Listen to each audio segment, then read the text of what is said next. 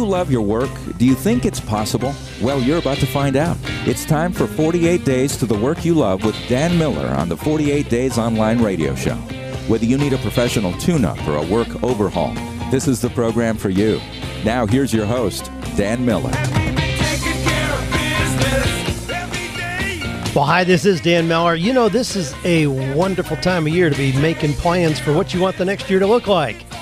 We're going to be unpacking your questions right here. Questions about how do we enter the new year with a sense of optimism and clear plans for what we want to accomplish. This is the podcast where we identify what is your passion, how can you put legs on that to do work that is, in fact, meaningful, fulfilling, and profitable. You know, speaking of making plans at the beginning of the year, this morning I reviewed goals that we had set last year with some friends, and it was pretty interesting in that those who had set very specific goals pretty much accomplished them. Those that had set elusive goals, like, gee, I want to lose some weight, I want to make a little bit more money, I'm thinking about selling my house, want to ramp up my business. I mean, it was amazing how clearly those that were just generic, just kind of fuzzy goals, just didn't happen, didn't come into view. Hey, I want to challenge you. Make your goals specific. Identify exactly what it is that you want to accomplish. You'll be amazed how doors will start opening. Well, here's some things we're going to discuss today. You know, this is where we take 48 minutes each week just to discuss the value of our work. And as much as I talk about the importance of work, please hear me. Work is only one tool for a successful life. We're going to hear that in some of the questions today. Got some really hot questions. You guys keep throwing me hot potatoes. We're going to have fun unpacking those. Here's some of the things we'll be looking at today. Dan, selling cars leaves me very frustrated. Can I learn to get over this? How about this one? Dan, how would you have coached George Bailey? Would we have missed the ending to It's a Wonderful Life? Boy, that would maybe scratch my head a little bit. Here's another one I want to address. This comes really out of some content and wisdom meets passion, but why working by the hour will keep you poor? Somebody asked a question that's relative to that. Why working by the hour will keep you poor? Dan, how can I balance my life when I'm working 2 jobs and I'm always tired? Dan, what advice did you give to the government employee who was comfortably lazy, securely boring, and absolutely miserable? I just mentioned that last night. I'd gotten an email. Yeah, I'll tell you what I told him. Dan, what's the connection between a person's appearance and their success? Whoa, there's a hot potato again. Well, here's a quotation we're going to use for today. This comes from Robert Schuller. If there exists no possibility of failure, then victory is meaningless. Now think about that for a minute.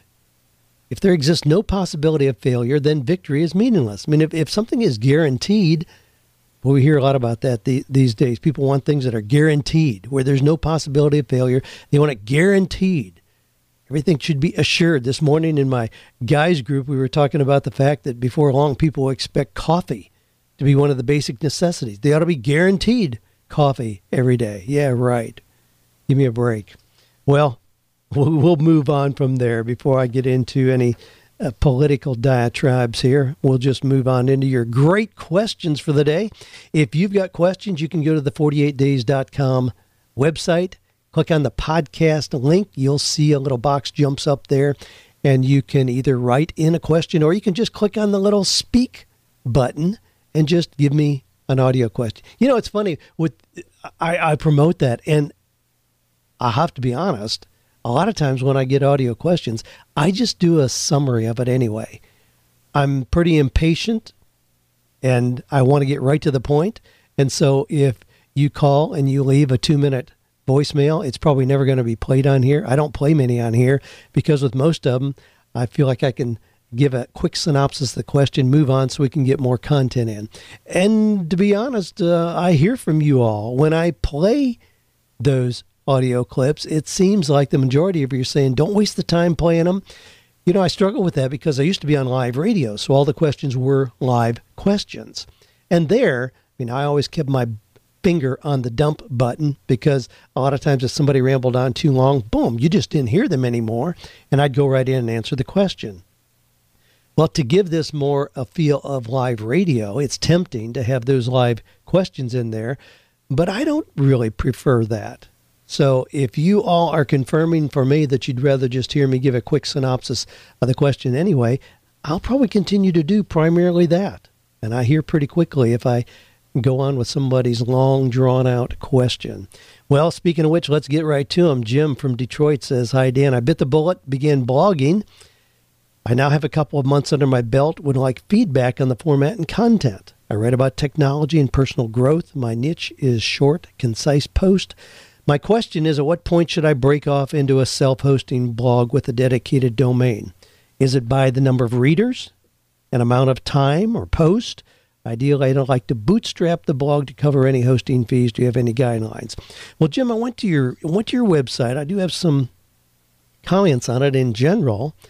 One thing I want to comment on right off the bat, though, you said, "I bit the bullet, began blogging." I'm not sure what that means. If you bit the bullet, that's like swallowing bad medicine, then my question would be, why are you doing that? I mean, I don't recommend blogging for everybody. I only recommend blogging if it's something that you really enjoy, something that's a good fit, and something that would make sense in terms of your business model. But if you bite the bullet and that you have to just, these excruciating times of cranking out another blog, it may not be for you, period. But let's assume that you just used a cliche there, "I bit the bullet," in meaning that you just went ahead and got started.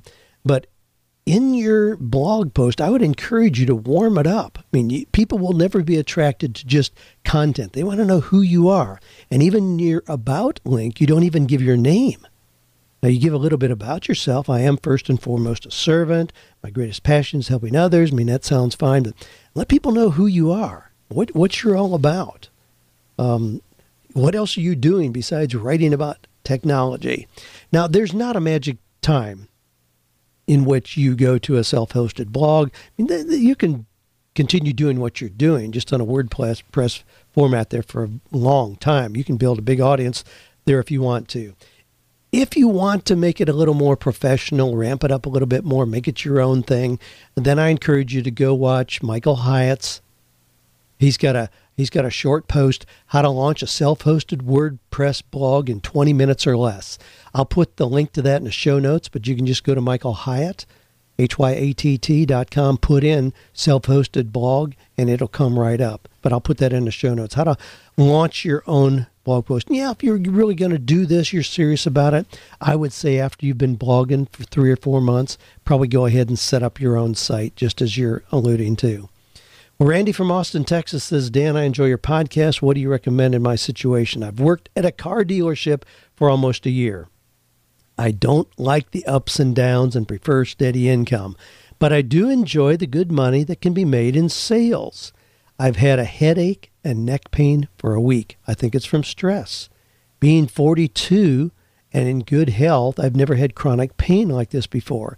This past week, it just seems like a grind to call and email customers, trying to get business in the door. Maybe the car business isn't a good fit for me.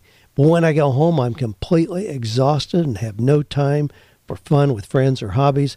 I have only one day off a week. It's very frustrating. Can I learn to get over this? Or maybe car sales aren't my thing. What do you think?" Well, Randy, when you say, "I don't like the ups and downs and prefer steady income," true salespeople don't look at the income that they're making per day, per week, or even month. If you're really a sales guy, you'll want to look at your income by the year. Now, in my early years in selling cars as you are, years and years ago out in Anaheim, California, I used to panic if I didn't sell a car like every 3 days. Like, oh my gosh, the sky is falling.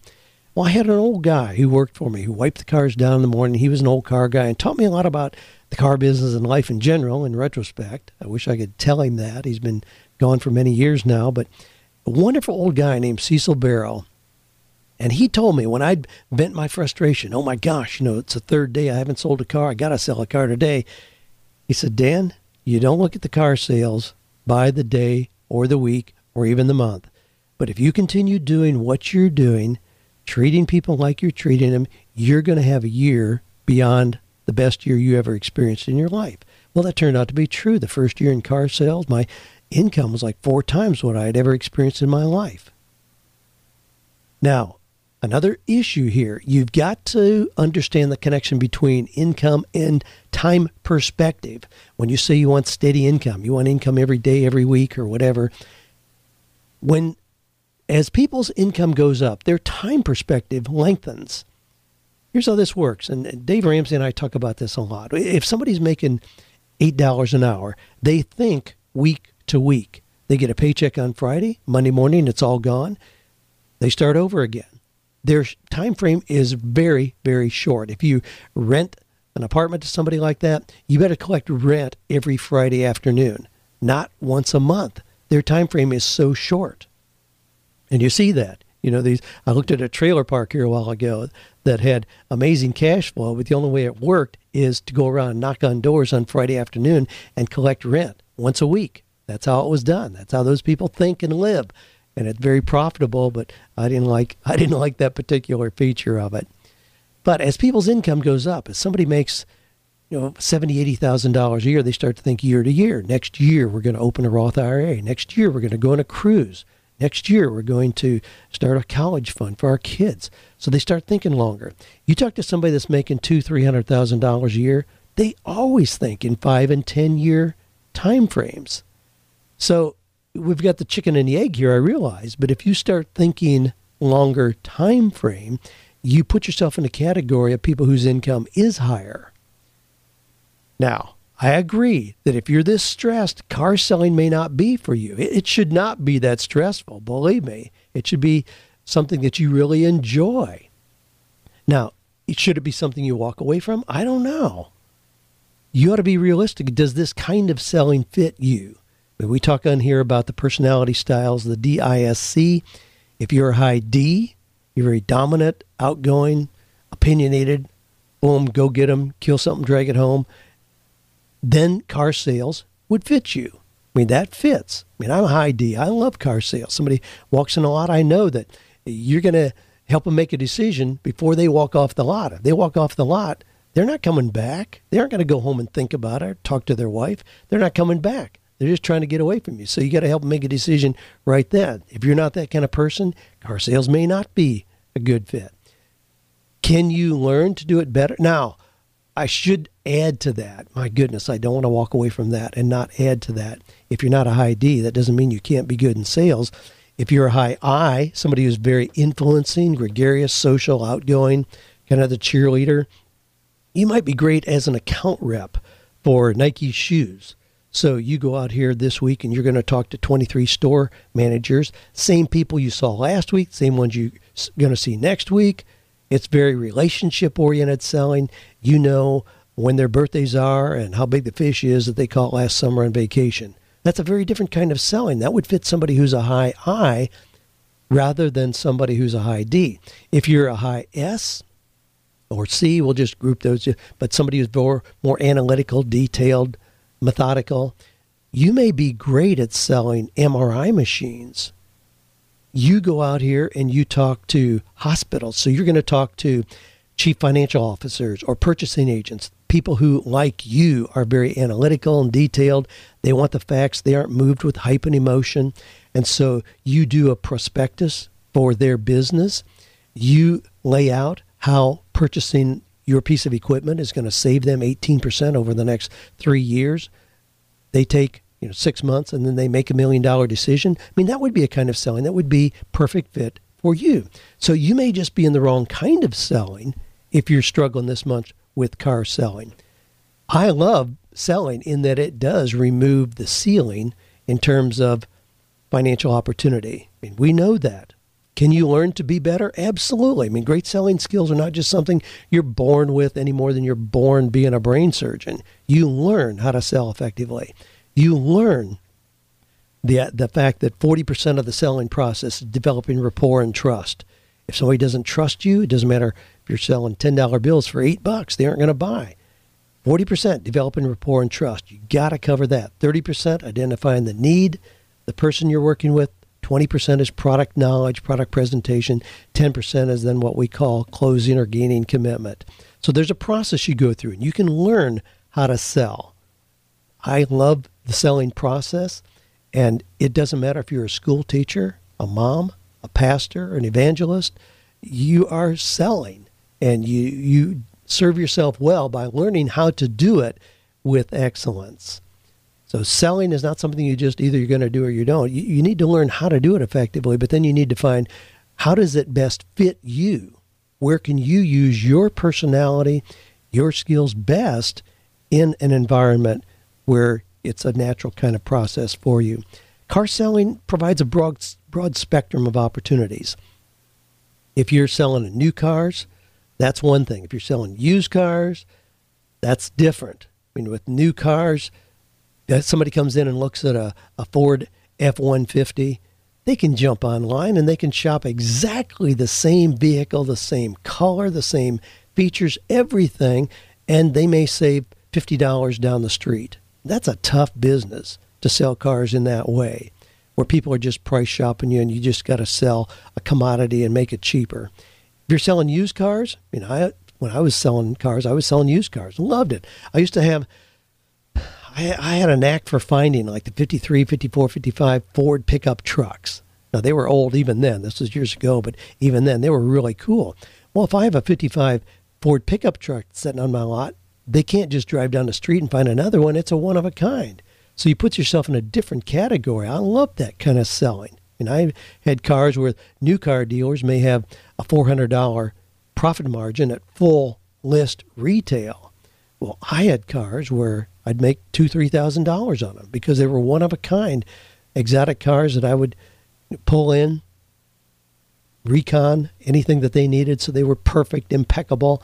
I mean, I love selling those kind of cars. You might find a better opportunity there. Specialty cars, you could be involved where they're just selling classics or just Corvettes, or you could own your own little lot where you're only open 2 days a week. I mean, there's a whole lot of options. I mean, I still love flipping cars. I don't do it anymore, but still love the idea of it. Always a sucker. I've been online just recently because I have the hots for a particular kind of Corvette that I'm looking for. And Joanne knows that. I was showing her some online last night. I got outbid on one on eBay. I thought it went a little higher than what I ought to, but I know the market. I'm learning it, and I just love the process. So there's a lot of opportunities in selling cars, but yes, it does have to fit you. Well, let me move on here. Tom from San Diego says, I just watched It's a Wonderful Life. Halfway through, I got to wondering, what would Dan have said to George Bailey if he had come to him for advice because he was trapped in a job he hated and was watching his dreams slip away? How might that have changed such a great ending? Now, I'll tell you, Tom, that made me scratch my head. I thought, would I have just told Tom, hey, get out of there? I mean, George, not Tom, you're Tom. Would I have told George just, get out of there, this stinks, we'll find something else for you to do? I mean, it's a great question. What if I had coached George Bailey to leave banking, go in a different direction? Well, frankly, I don't think I would have. I think all those reasons for him being in such a meaningful and respected position in the community were pretty easy to see from an outside perspective. I think I would have shown George how his passion for serving and caring for people was already being accomplished in his position. Now, yes, he needed more autonomy from old skinflint Mr. Potter, who was making his life miserable. I would have helped him figure out a way to do that. Make yourself more separated from that old jerk. But George had such momentum in the years of treating people fairly, helping them become more successful. He had already put in his 10,000 hours of learning how to be excellent. He had already proved that this was a blending of his skills and abilities, personality traits, values, dreams, and passions. I mean, we would answer yes to all those things. I think I would have helped him see, yes, there were some irritating parts of what he was doing, but this was an amazing opportunity that fit him so well to be the person he wanted to be. Having said that, there's a lot of people that come to me who are already where they need to be. A couple years ago, I had an anesthesiologist come to me. His base pay was $750,000, and then with bonuses, he was part of a group practice. So with bonuses, he was always getting over $1 million. Well, he had decided that his work really was a pain in the neck. He just didn't want to do it anymore. He needed to get out and do something else. Well, I don't just jump in and say, okay, well, just quit that. We'll figure something else out. I help the person look at, why are you where you are? What's happening here? In working with the anesthesiologist, we did a zero-based time budget where I had him look at how is he spending his time. As an example, he was coaching his son's little league soccer team. I said, well, how long does that take you? Well, I do that on Thursday nights. It's from 6 to 8 o'clock. Okay, when do you get there? Well, I'm usually there by 4:30 to get things set up. When do you leave? It's usually 9 o'clock or so by the time I finish talking to parents. How much time do you spend during the week reviewing videos, scheduling tournament games, talking to other parents? What happened is what he saw as a 2-hour-a-week commitment really was more like a 12 to 15-hour commitment. There were a whole bunch of things in his life that were like that. He had said yes to so many things. He was a very gracious, kind Christian man. He had said yes to so many things. It had overwhelmed his life. And in that situation, yes, going to work was something he tried to squeeze in, and it became increasingly frustrating to try to make everything fit, and he decided his work needed to go. No. I had him get a personal assistant, somebody who would go pick up the dry cleaning, somebody who would put his boat into dry dock for the winter, do all those details that he was doing. He eliminated a whole bunch of the volunteer things that he was doing, said no to being on committees as he looked at priorities in his life, and guess what? He rediscovered the thrill of the work that he was perfectly suited to do. His work as a highly paid anesthesiologist was a perfect application of his skills and abilities, his personality tendencies. It was a great venue for him to mentor young medical students coming through that he enjoyed greatly, and that's exactly what happened. I didn't coach him out of doing that. There are a whole lot of people that come to me where in really taking a fresh look at what they're doing, realize there's good reason for them being where they are. It's healthy to take a fresh look and to recognize that you have options and that you're not trapped, but in doing so often, it reconfirms that this wasn't just an accident that I ended up here. There's a reason for me to be where I am. Well, if you just jumped in here, you're listening to Dan Miller on the 48 Days Online Radio Show, where each week we take your questions, unpack them, look at ways to make our work more meaningful and more profitable, more fulfilling in every way. If you want to send a question in, I'd be delighted to entertain that. Just go to the 48days.com website, click on the podcast link, and you can either write it out there or just speak it. There's also a Google number there you can call and leave a number there if you want to do that. DJ from Idaho says, I'm currently a web graphic designer. Now, I'm going to spend a little time on this because this is one where in the show notes, when I listed coming in, I said I'm going to talk about why hourly pay will keep you poor. This is the question. DJ says, I'm currently a web graphic designer, online advertiser. I work part-time for an online company. 2 days of the week, I work on freelance graphic and web design. As of right now, my freelance time pays about the same as my other job per hour. I want to know if you have any ideas for breaking that income threshold where I can have my freelance work become more profitable than my job where I get paid by the hour. Someday I want to start a business where I can use my specific skills and do what I love. Any ideas for how I can use graphic web design to take my income to the next level? Yes. Now I'm going to generalize here because I know this is a principle that applies to a whole lot of you listening. But DJ, what I'm going to tell you is break out of the jail of working by the hour. As a graphic designer, you're perfectly positioned to be paid by the project. If I wanted to use you to design a new book cover or set up a new website, there is no way under God's green earth that I would agree to pay you by the hour. All real professionals get paid for results, not time. I mean, poor people trade their time for money.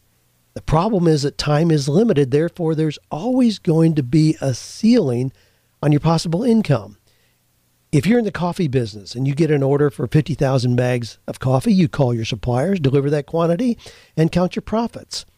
If you're working by the hour and your boss says he has an opportunity for you to work an extra 50,000 hours, what can you do? If you're being paid $20 an hour, yeah, that's a cool million. That's $1 million, but you can't deliver. Even at 80 hours a week, it would take you the next 12 years to cash in. I mean, how frustrating is that? In Wisdom Meets Passion, my newest book, in Chapter 4 on page 97, I title a section, Hourly Pay Will Keep You Poor. I've been doing a whole lot of radio interviews, almost without exception, that comes up, where they want to know, what are you talking about? Hourly pay will keep you poor. Well, I want to exaggerate a point, but in challenging times, I see people managing their money better. I commend them on getting involved in programs like Dave Ramsey's Financial Peace University, as thousands already have done. But here's a really important principle. Not only is it important to manage your money better, but it's important to realize now is a great time to figure out how to make more money. Wealth is never made by the hour. It's made with ideas and a plan of action. Now, let me just go through a little scenario here. And this comes right out of Wisdom Meets Passion. If you already have that book, just check on page 97. You'll see what I'm referencing. If you make $15 an hour, you're making about $31,000 a year. So a cost of living increase of 3 to 4% is not going to significantly change your financial position. Yeah, you can do a great job. You can ask for a 10% raise each year. And in 8 years, you'll double your income to $62,000. So if you get a 10% raise each year, in 8 years, you'll double your income. But that's 8 years from now. And doubling your pay in an hourly position is not going to happen unless you bring new skills to the table. So a better question is, how could you make an extra $2,600 a month starting now and make that doubling of your income happen this next year? Now, we're right here at the beginning of the last month of the year, getting ready to go into 2013. If you're making $31,000 a year, could you make $62,000 this next year? Yes, you can. You can keep your same job. All you have to do is figure out how to make another $2,600 a month to make that happen. Now, that's more doable than you might think. And I've got a lot of ideas listed out here in Wisdom Meets Passion in this chapter 4. You could mow 10 yards a week at $60 a piece. You could spend $1,300 a month buying old silver at garage sales and estate sales, clean it up, know the market well, and resell it on eBay. And I've got other ideas, things you can do through here. So if you want to make $100,000 next year, I would not calculate. I mean, here's how we could go. Well, okay, let's say that you're making, as a graphic designer, $25 an hour. So if you want to make $100,000 next year, you have to work. If you're working hourly, you have to work 4,000 hours. 4,000 hours. If you take 2 weeks off vacation, that means you need to work 80 hours a week. Can you do that? Well, not without sacrificing success in some other areas. You can't work 80 hours a week. But that's what you have to do if you're making $25 an hour. Now, let me give you a recent example here. And some of you may actually be participating in this. But I recently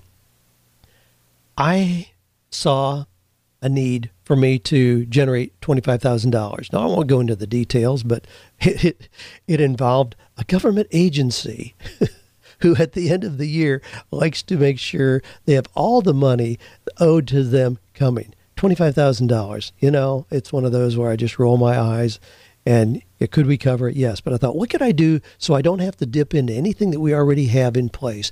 Just find $25,000 out of the air.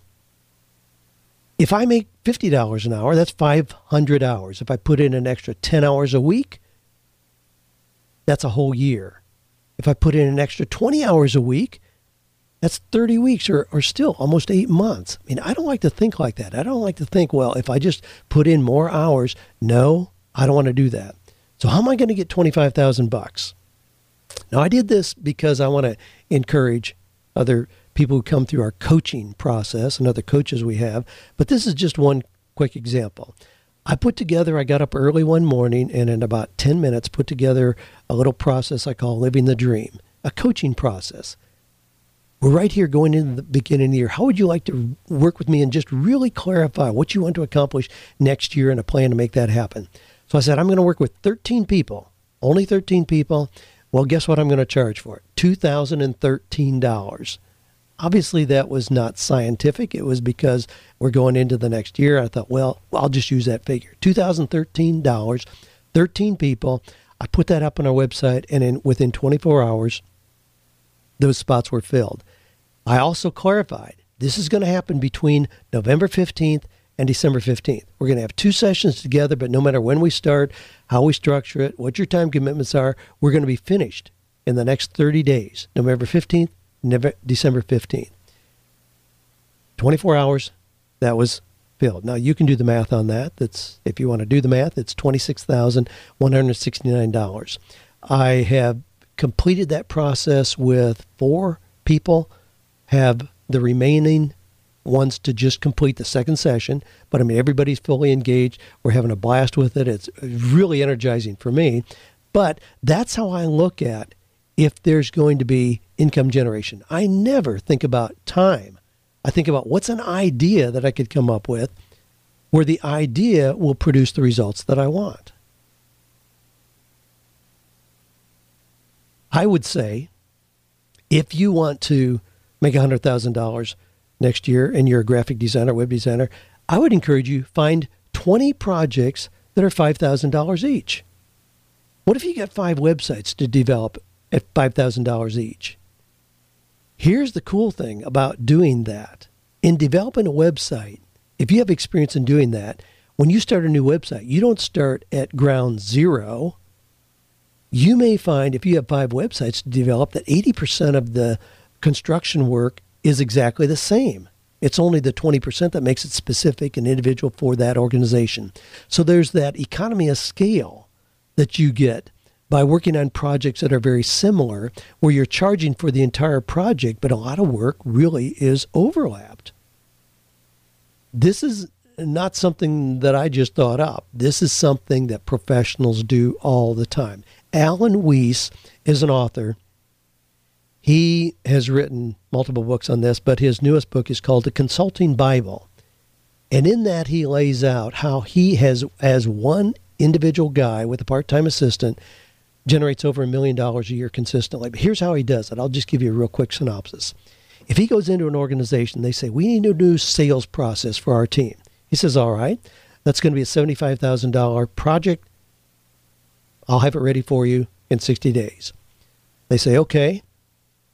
Well, guess what? He may be working with 3 other companies that also want a new sales process. And again, 80% of developing that work, all the structure may be exactly the same. So you get the overlap of projects where you're working on them together like that, which any professional ought to be able to do. That's what he recommends.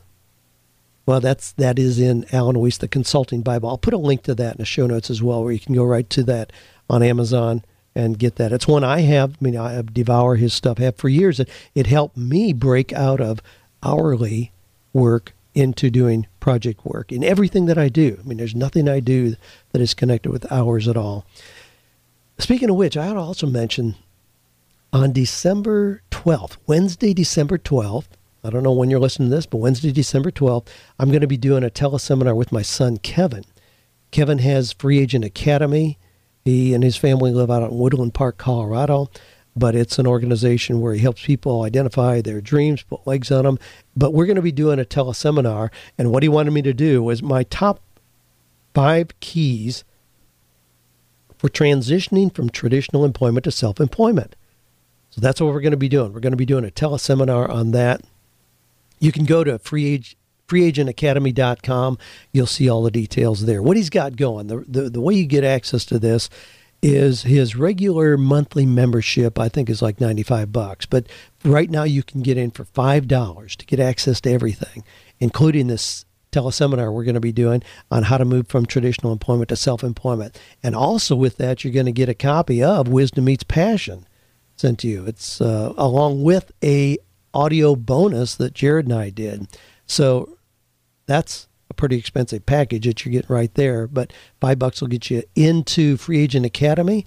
and also get you lined up for that teleseminar. I have identified the 5 keys for transitioning from traditional employment to self-employment. Might surprise you what I've got outlined, but we're going to talk about those on Wednesday, December 12th. So check out freeagentacademy.com, get the details there. Liber from Massachusetts says, Dan, just wondering if you'd go through how to fill in the Venn diagram. I'm having some trouble with it. Not sure if it should be easy, and I'm just not at the point where I should even be filling one out yet. Now, I talk about the Venn diagram as something that I use in my business where it's 3 circles that overlap. If you can visualize that, and you can get that under free resources at 48days.com, just to look at the model that I use in our business, but it's 3 circles. When they overlap, there's one area where all 3 overlap. For me, that's my writing. And then I have coaching, speaking, doing live events, selling products in those other areas. But I create a model where activity in any one area fuels activity in the others. That's really what I'm looking for. If you have something that fits that kind of a model, it really can help you elevate your success in so many different ways. So Liber says we're starting over in life.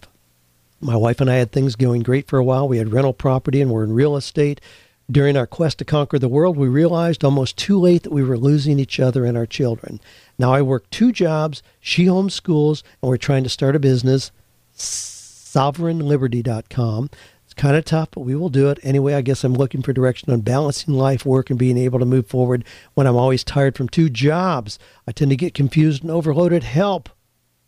Well, Liber, my observation after 20 years of working with people in their work is that if someone has experienced the thrill and freedom of being on their own, even if that experience did not produce the financial results they wanted, it's almost impossible to go back to a traditional job. You just know too much. You've seen too much. In working a job, when you know the project you just busted your butt to complete made the company a cool $100,000 and you were paid $15 an hour for your efforts. So let's just back up a little bit here. You were in real estate. Even if you got bombed by the downturn, and I know lots of people that got bombed by the downturn in real estate, I don't think you'll ever be satisfied working a job, much less 2 jobs. Real estate gives you what we call a really big shovel. You know you can flip one deal and make $30,000, and right now you're working day and night to make that in maybe 4 or 5 months. Balancing our lives is not a function of working for ourselves or having a traditional job. With either one, we can use work as an excuse for working too much and not being available to family. Setting boundaries is a separate issue. And I have some friends, a couple, who she asked me to intervene in their marriage a few years ago because he was never home. Girls were growing up without dad around. He was never, and he's like, well, my gosh, I'm trying to build this business. How? I've got to do that. Obviously, I've got to be available. I've got to make it work.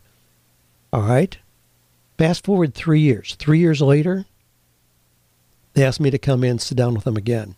I did. This was in June. He had already made $3 million that year in his business. Guess what? She's saying exactly the same thing. He's never home. The girls are now 3 years older. They don't know their dad. When's he going to get involved with the family? And he's like, oh my gosh, I got this business to run. Things are moving along. I got to keep it going. It would be irresponsible for me not to do that. See, we take our habits with us. Our habits determine how much time we put into work, how available we are for other people that we say we care about. Those are habits. Those aren't defined by the kind of work we're doing. Now, I looked at your website. The website you've got up is fine. The business you're trying to start, Sovereign Liberty, I don't really see how that's going to generate money. I know you've got some little banner ads there, but that's not going to generate any significant money, I don't think. I think that you need to go revisit what you know, define what it is that gives you a big shovel, identify what your priorities are, make sure that you do have boundaries. If you're working with a Venn diagram, you want all the activities that you're doing to be tied together, not things where you're wearing different hats. I suspect the reason you're struggling with that Venn diagram is because your current activities don't really blend together. where activity in one fuels activity in all the others. And I also suspect from the tone of your note that the work you're doing is not really coming from your passion. It's just things you did to be responsible as a daddy to go out and make income coming in. Again, I commend you on doing that for a very short period of time.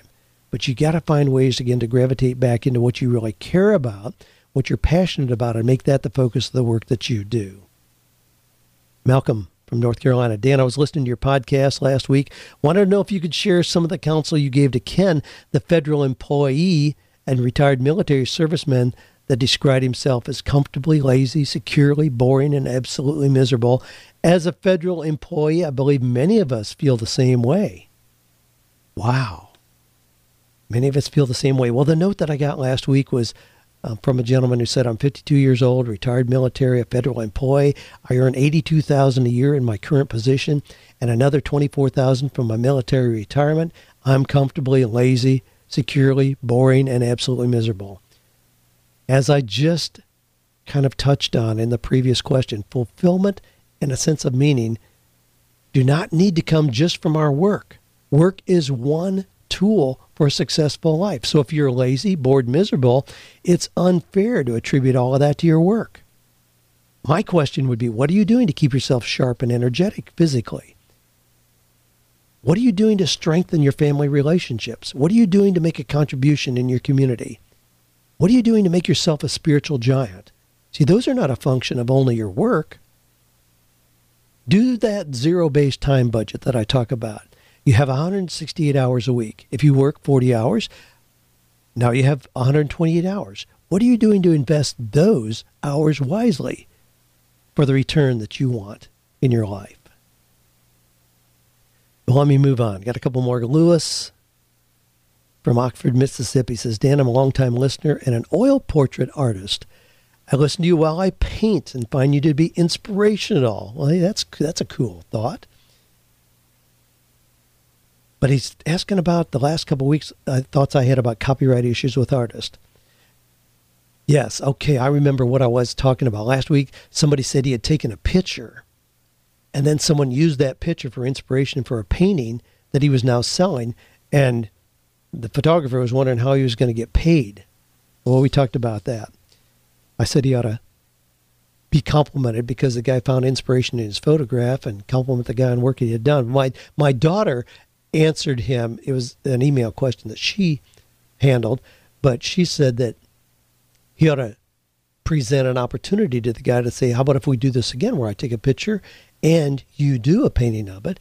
We offer maybe both of them, or on the painting, then we do some kind of a joint venture. Anyway, she's saying, make sure you don't kill the friendship just to make a couple bucks. But here, Lewis is saying, I thought I might share words from a fellow painter, quotation. I believe art is to be shared and seen rather than owned and concealed, that its purpose is to inspire a multitude rather than to be appreciated only by a select few. And my time is better spent painting than worrying about copyright infringement. I'm thankful to create. I don't own the inspiration. I receive it, and in gratitude do my very best to bring it to life through paint. And if it ripples out into the world, I'm thankful I got to participate in the creation. Lewis, I think that is a healthy perspective. We talked last week about the idea that people get inspiration for paintings from a lot of different areas, obviously. So if somebody found your photograph to be inspiring, or what if somebody finds your painting to be inspiring, and they then use that to inspire something that they're doing? I mean, that ought to be a compliment as you pass it along. Last week, after answering that question, I walked out here to the group of artists that meet here every Wednesday morning as I'm doing the podcast, told them that story, and got mixed response. There are professional artists who say, no, somebody ought to be sued. That's not right. There's copyright infringement. I walked over to the shelf and picked up an audio that's in a little emery case. So you pop it open. It's got on the front the nice cover that matches perfectly the 48 Days to the Work You Love book, the same colors. It's the orange, has a little 48 Days logo on there, and it says Diamonds from Dan. You open that up. Now, let me tell you how you can Google Diamonds from Dan. It'll take you right to Amazon. It'll show you all the other products that I have, and you can purchase the same little DVD that I'm talking about. It is totally a bootleg product. There's no ISBN on it. It shows no publisher, no producer. You can buy them. I don't know where they're coming from. We bought some. It's totally bootlegged. Somebody took some of the video that I have in the 48 Days Seminar series and created a video. And now they're selling them out there. Is it copyright violation? Absolutely. Does it violate everything good and true? Absolutely. Am I going to go after the guy? Absolutely not. Now that may sound like I'm a weak businessman. Here's the deal. I could have my attorney go after the guy, find him, shut him down. You know what? Something like that is going to pop up in China, Taiwan, or India tomorrow. I am not going to invest the emotional negative energy in doing that. Here's how I view it. We get calls from people or emails from people who purchase Diamonds from Dan. Oh my gosh, I love this. What else can I get from Dan? And they buy books. I consider it just extended marketing for us. Could I make a case for going out? Yeah, this is a really clear violation. This guy has stolen copyrighted material, and it's a violation of everything good, honest, and true. I'm just not going to invest the negative emotional energy in that direction. I would rather take the time and energy and create something positive and new. That's the direction I'm going to go. Well, hey, one quick one. Kent says, Dan, I was privileged to attend the Right to the Bank event in August. Want to say how much I loved it. Had a huge impact on me. My question, with New Year's around the corner, a lot of people are thinking about losing weight and getting healthy. I would love to hear your thoughts on the connection between personal health and success. More specifically, what is the connection between a person's appearance and their success? When I look at successful people, whatever field they're in, they're almost always slim, trim, and healthy. We all know we shouldn't judge others based on appearance, but the fact remains that being overweight does leave a negative impression. Is this necessarily a hindrance to someone's success? What counsel would you give those who struggle with weight regarding success? Wow, that is a hot potato. Geez, no matter how I answer, I'm probably going to get criticized. I know a lot of people who struggle with their weight. Look at Chris Christie, the governor of New Jersey. Every late night comedian makes fun of him, especially as his profile was raised during the political runoff. Oprah has been very open about her struggles with her weight. And she's been open about the fact that her struggle is tied to other emotional areas of her life. My wife, Joanne, read a book last year. It transformed her life. The book was When Pleasing Others is Hurting You.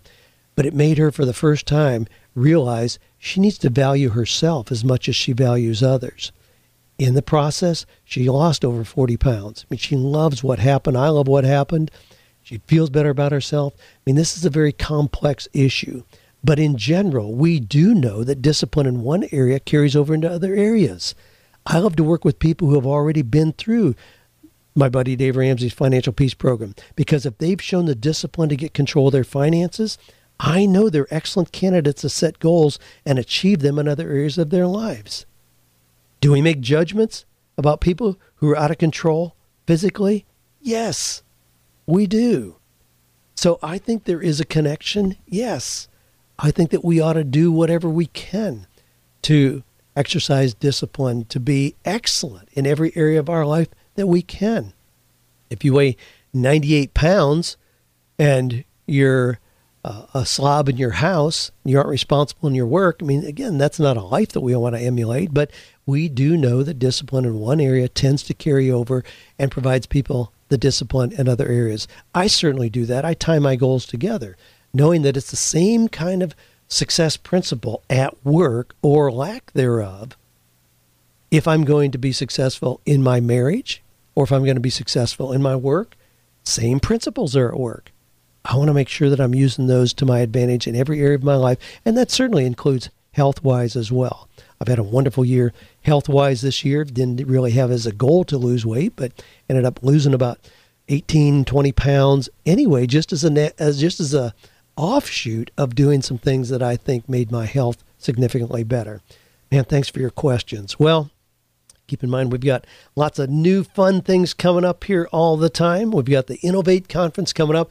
A lot of excitement about that. Check that out on our live events. Coaching with Excellence, that's coming up in January. We're about a month away. So if you want a spot in that, we're going to teach you how to take your coaching to the next level, how to make that your not only a little stream of income, but a big stream of income. Got the cruise coming up. And cruise is coming up in February. Wisdom Meets Passion Cruise. Going to have a blast on that. I'd love to meet you there. Get involved in 48days.net. If you haven't joined that active, growing, vibrant community, you'll link arms with a whole lot of other people who are figuring out how to find or create work that is meaningful, fulfilling, purposeful, and profitable. Thanks for being part of the 48 Days community.